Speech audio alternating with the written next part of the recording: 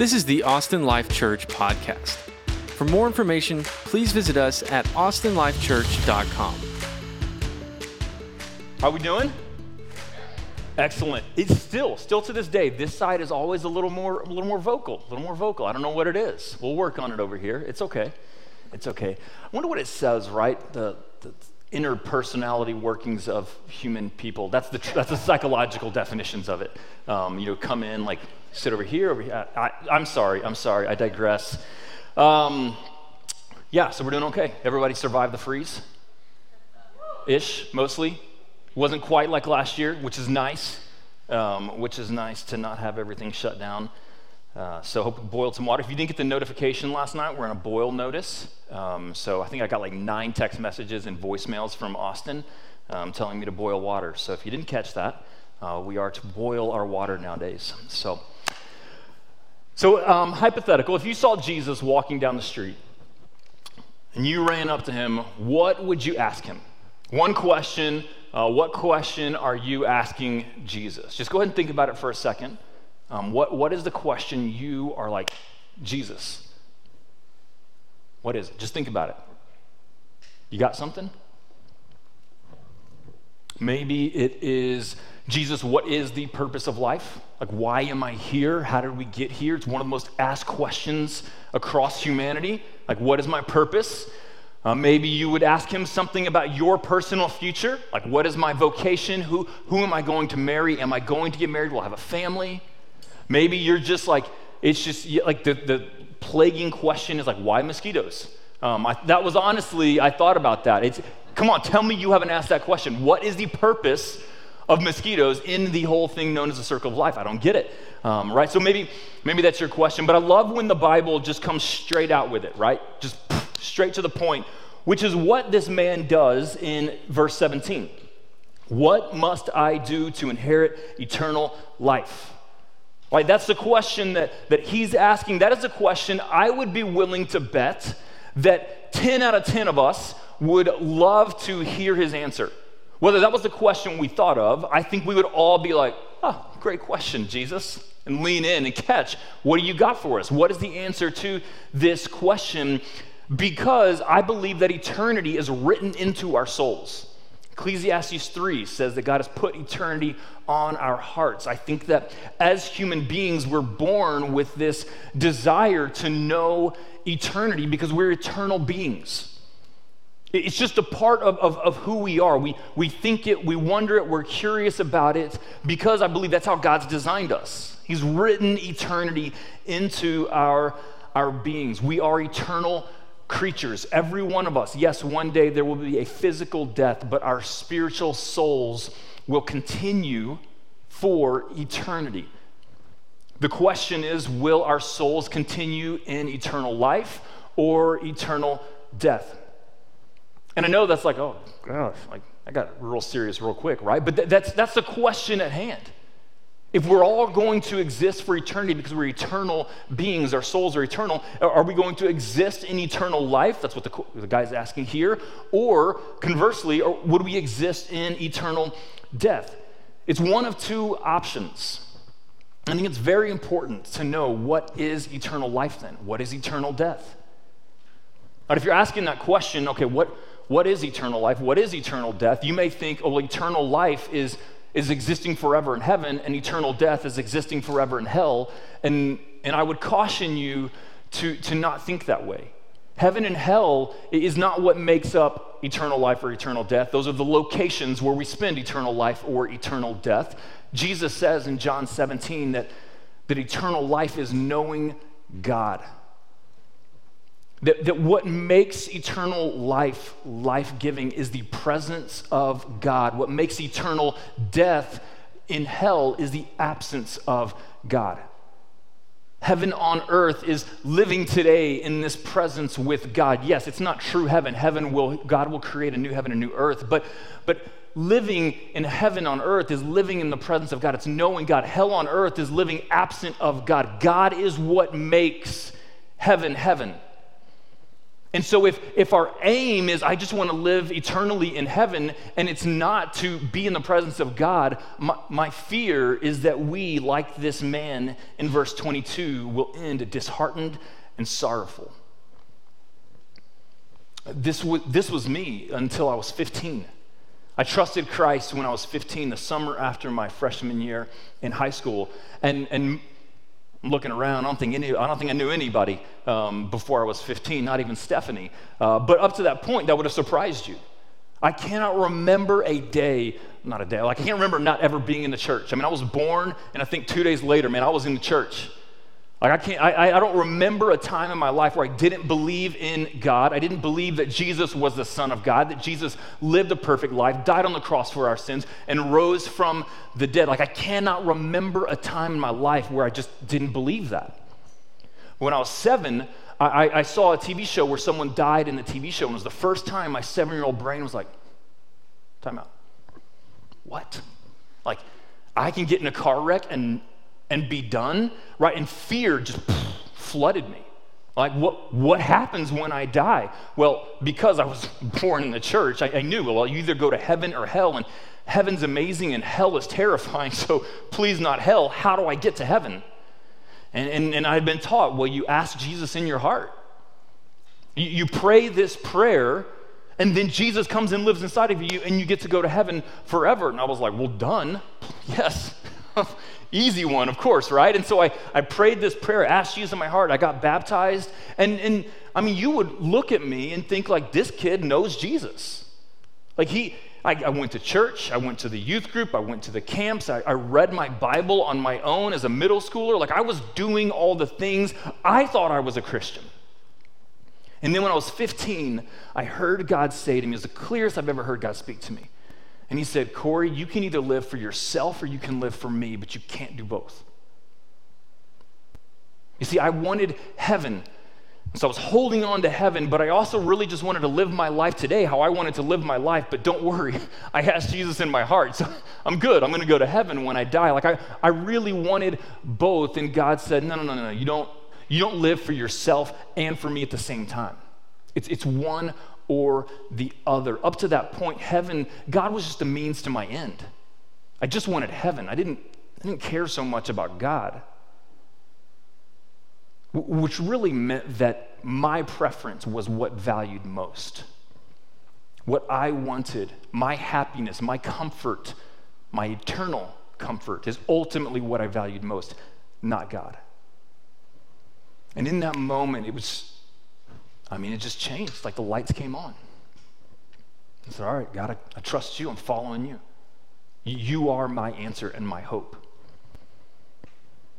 And so the question we're asking today is, how does someone inherit eternal life? How does someone gain eternal life? Remember, eternal life is a life with God. We're not just talking about heaven. How do you gain eternal life in the presence of God, the fullness of joy in his presence? I believe that every one of us desires that at the depths of our souls. So Jesus, what is it? How do we gain eternal life? In the first few verses, in verses 13 through 16, we see that there's people, doesn't say who, people are bringing children to Jesus that he could touch them, and the disciples rebuked them. So you've got people bringing children, toddlers, little ones to Jesus that he would bless them and touch them, and the disciples are like, get out of here. Like the rebuke is a strong opposition with the expectation that correction would come immediately. Stop coming in here. We expect you to turn around and leave. Right? The disciples, Peter, James, John, Andrew, right? Like, come on, man. No. They are rebuking these people who are bringing children, but not Jesus. Jesus responds differently. It says when Jesus saw it, when he saw that the disciples were rebuking them, he was indignant. He was furious. And he said to them, let the children come to me. Do not hinder them, for to such belongs the kingdom of God. To these children belong the kingdom of God. He then goes on and says, truly I say to you, whoever does not receive the kingdom of God like a child shall not enter it. The kingdom of God is another way of saying eternal life. Eternal life is another way of saying the kingdom of God, right? If eternal life is in the presence of God, the kingdom of God where God is king, therefore is eternal life. So it's another way to say that. And so Jesus is saying this is a key verse in us understanding the answer to this question. How do you inherit eternal life? Jesus says, whoever does not receive the kingdom of God like a child shall not enter it, shall not inherit eternal life. We receive eternal life when we receive it like a child. Now, the thing to know about children in this context, in this culture, the reason the disciples were rebuking them is that children weren't that highly thought of in this day. They were more thought of as like mosquitoes. They're just consumers. They just latch onto the host and take and take and take and give nothing in return, right? They bring nothing to the table, literally. All they do is take, right? They just eat your food, and they're needy and they're dependent. They're in a posture of humility, and they contribute nothing to the well-being of the family until they grow up and they can finally, go work and make some money and help around the house. And so the disciples are looking at these children and they're like, this is a waste of Jesus' time. Why are these children coming to Jesus? They can't offer him anything. They can't enhance our ministry, our effectiveness in any which way. So get rid of them. I know this position for children firsthand. We have 4 of them. All the time, they're like, Dad, why don't you buy a new car? Like, yours is old and mice have lived in it and died in it. True story. We call it the Mouse UV. They're like, why don't you buy a new car? I'm like, you're why I don't buy a new car. Like, you know how much it costs to raise a kid to 18? Good gracious. Like, we're just hemorrhaging money, right? I'm like, come on, can you go get a job yet? Like, how old do you have to be? How do we contribute to this, right? So I understand that position, right, where children, they're just needy and dependent, and they require the gracious gift of another in order to survive. Right, like we got several babies starting to pop up around here, right? I was talking to Anna and Braden out there, and it was just like, Braden's the baby. So I was mostly talking to Anna. Braden's not really engaging with me a lot, so we were just talking about, her working, but how needy Braden is. And literally without Bryce and Anna's provision, Braden won't make it. Right? Like, I know that's kind of like, oh, why are you even saying that? Like, it's just a great picture to realize children are completely dependent on the grace of another to provide for their needs. They're not bringing anything to the table. And this is how Jesus says, if you want to inherit eternal life, if you want to enter the kingdom, you must come like a child in the posture of humility, completely dependent and needy. Only empty hands can be filled. Only empty hands can be filled.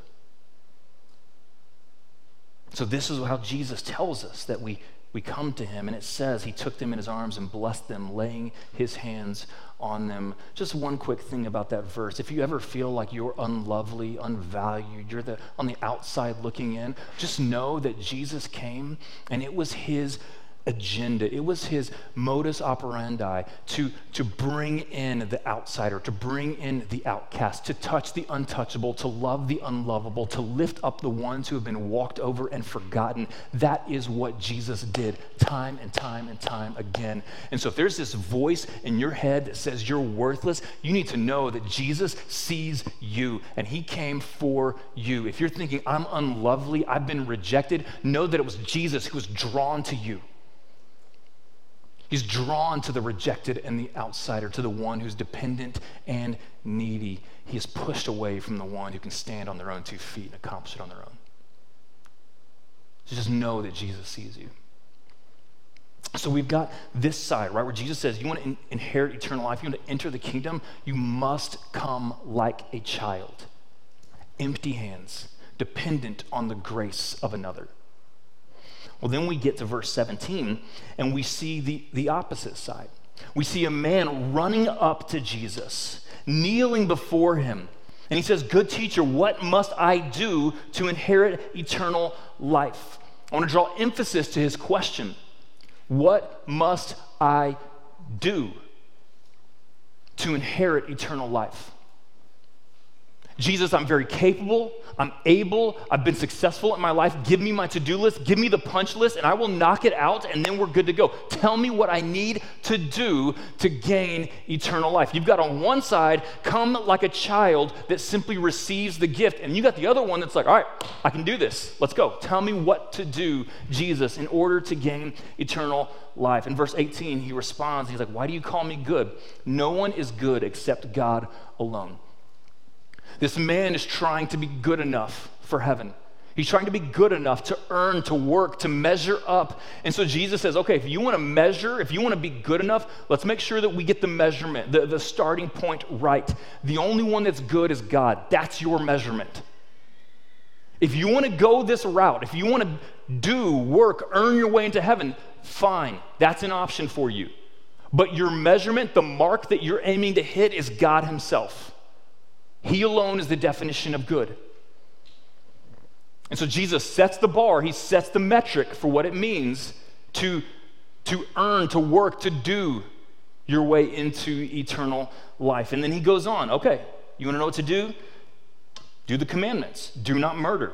Do not commit adultery. Do not steal. Do not bear false witness. Do not defraud. Honor your father and mother. And this guy, he's like, done. Check, check, check, check, check. I've done all of these since I was just a youngster. I'm crushing it, right? At this point, this guy is probably thinking, I'm breezing through this. Like, I'm a good person. I'm a good person. Jesus is good. God is good. It's all good. We're good. I'm good enough. I remember at my old church talking to the AC repair guy, and we just got, sometimes it's an easy conversation. You're like, oh, what do you do? I'm a pastor. Okay, so we're going to have this conversation now. Let's talk about God. And so I just asked him, what do you believe about God? And he was like, man, I believe that God is good and loving, and that I'm good enough for the God I know. I'm a good father. I'm a good employee. Like, I've messed up here and there, but really I'm a good person. I'm good enough for the God I know. That was his conviction. I'm good enough for the God I know. And you look at this, and this guy's like, I'm good. I think that's honestly, I think that's where a lot of us land. I think a lot of us, we compare our goodness to the person next to us, and if we're comparing ourselves to somebody else, there's always somebody else we're going to come out on top of, always. And so we look around and we're like, I'm a good person. Like, I'm doing all these things, probably a couple extra. Check, check, check. I'm good enough for God. I think that's our struggle a lot of times in this context, in this culture, is, look, we're good people by and large. Surely, if God's good and we're good, then it's good. That's the approach this man is taking. If I can be good enough. He says, I've kept all these from my youth. He's really doing the right things. And Jesus, looking at him, loved him and said to him, you lack one thing. Go sell all that you have and give to the poor, and you will have treasure in heaven, and come follow me. I try to put myself in that situation. You've got someone running up to Jesus and kneeling before him and asking the question, how do I inherit eternal life, right? Like that's every pastor's dream. It's like, yes, this is an easy one. Like he's ready to go. And by all accounts of it, right, he's doing everything right. But Jesus doesn't settle. Like I think a lot of times that we hold back from speaking the full truth because we don't want it to get awkward, right? Like this guy is crushing it. He's doing a good job. He's eager to know. Like surely he's a Christian, right? Come on, how many times have we looked around at people and we're like, of course they're a Christian. Look at that, of course they're at church. Like they even brought a Bible. They're maybe even taking notes. Of course, they're a Christian. But Jesus doesn't just settle and assume. Jesus addresses the heart of the person. Jesus continues to speak the full truth in love. It is not loving. It is not loving if we don't communicate the full truth to someone. It is not love if we're like, I don't want to have an awkward conversation, so I'll just hold back. I won't ask this question that I know I need to ask. I won't press here because that could get uncomfortable. That's not love. That is me seeking my own comfort. But Jesus in love takes it a step further. Hey, dude, you are a good person. You're doing so many things right. But the problem is, in your heart, you love something else more than God. And he goes to that first commandment. You shall have no other gods before me. Jesus would say you should love the Lord your God with all your heart, soul, mind, and strength. The first and greatest commandment is that we should never have another love more than God. That we can do all the right things, but if our heart is the wrong motivation, then we're violating the first commandment and we're not doing the right things. You can do all of the right things, but if my heart is simply to get heaven, then heaven is what I love most, not God. And now I have another God before him, and I'm violating the first commandment, and therefore I'm no longer good. Look, if you or I want to earn our way into heaven, that is an option for you. It was the option that God gave to Abram. Last week we talked about it, this covenant. I will be your God, you will be my people if you obey my commandments.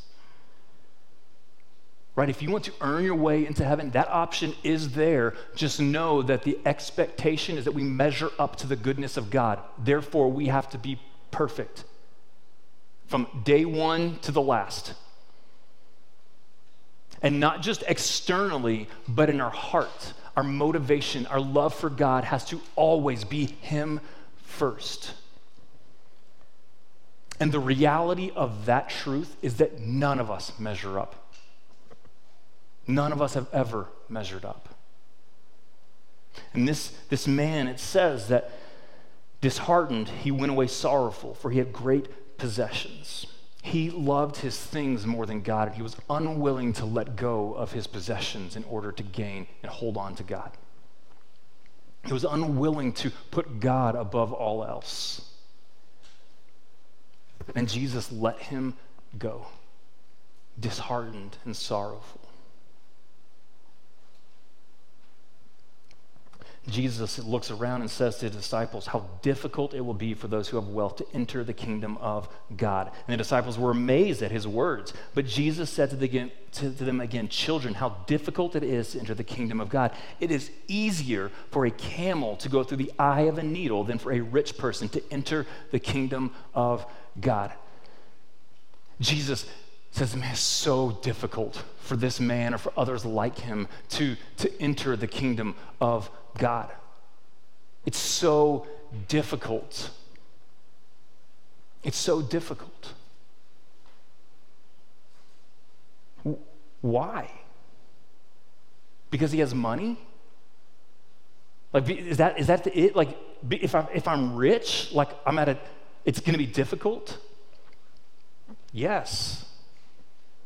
But it's not just money. Like, don't get hung up on money. Remember the compare and contrast. The point Jesus is making is one of neediness. To enter the kingdom of God, we are to be like a child, needy and dependent and humble. But when we have everything on our own, when we have money, when we have success, when we have health, when we have prosperity, it's difficult for us to see how brokenly needy we are. It's difficult for us to recognize how desperate and needy and broken we are when we have everything. And so Jesus is saying it's so difficult for this man to enter the kingdom of God because he's got everything. And so it blinds us to seeing that in reality we have nothing. In reality, we're needy. And so the disciples, they say, well, how is it possible then to be saved? Who can be saved, Jesus? If this man who has everything, who has all the possibility, all of the steps up in society, has all the potential, if he can't do it, who can be saved? If he can't measure up, who can be saved? And Jesus says, it's impossible with man, but not with God, for all things are possible. The hope, the answer is not in our own ability or strength or wealth or what we are able to accomplish. Our hope is in God who can do all things. Our hope is in God who can save and who can bring life. It's incredibly difficult when we don't recognize our need, but our hope is in Jesus who is able.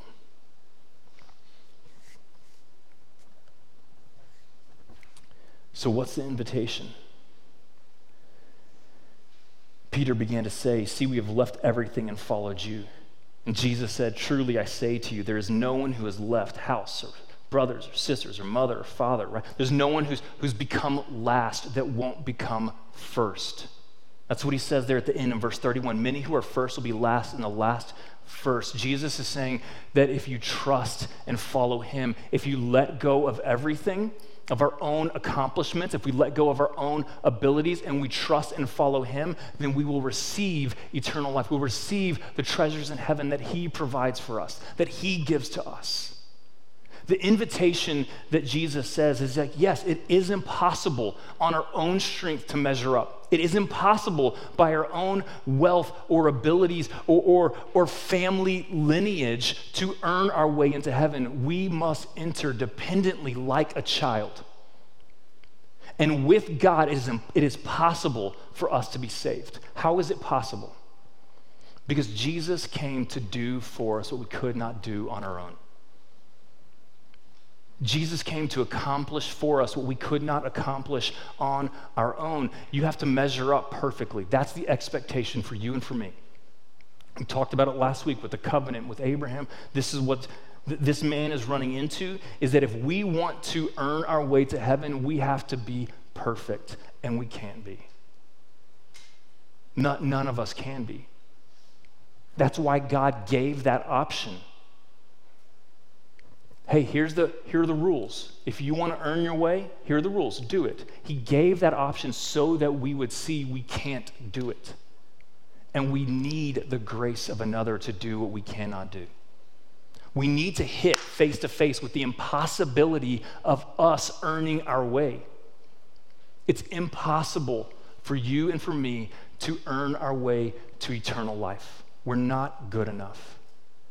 We need to hit that wall so that our eyes can be open and we can see that it's possible by the grace of Jesus alone for us to be saved. Jesus comes and lives the life we are expected to live. He then dies the death we deserve for our sin.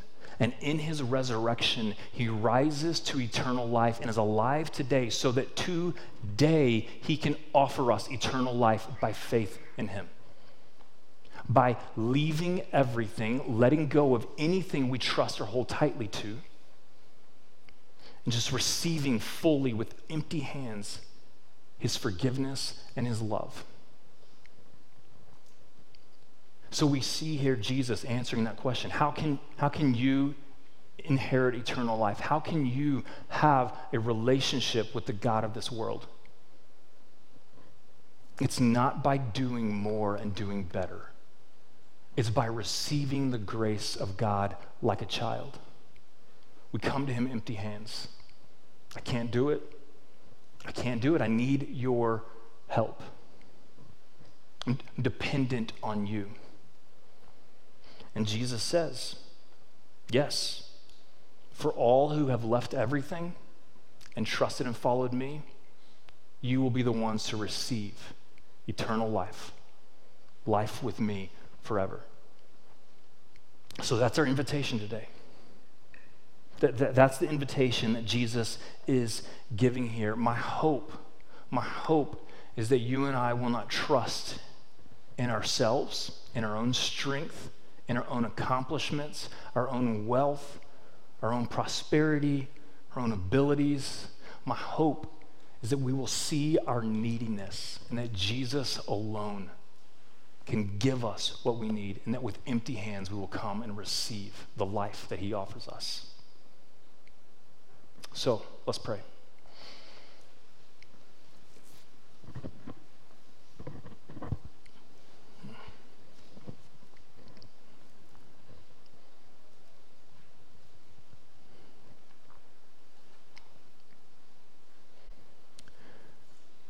God, you are good. You are holy, you are true, you are pure, you are righteous. And your righteous expectation is that we would be righteous, that we would be holy just like you are.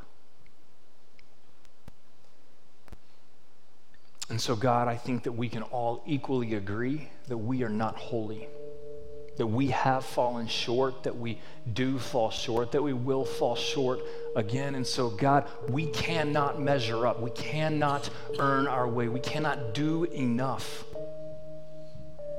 to inherit, to receive this life of eternity with you. And so, God, we admit our need. We need your help. We need your grace. We need you to do what we cannot possibly do. Thanks for tuning in to the Austin Life Church podcast. To help support us, please take a second to rate and review us on iTunes and visit us at austinlifechurch.com.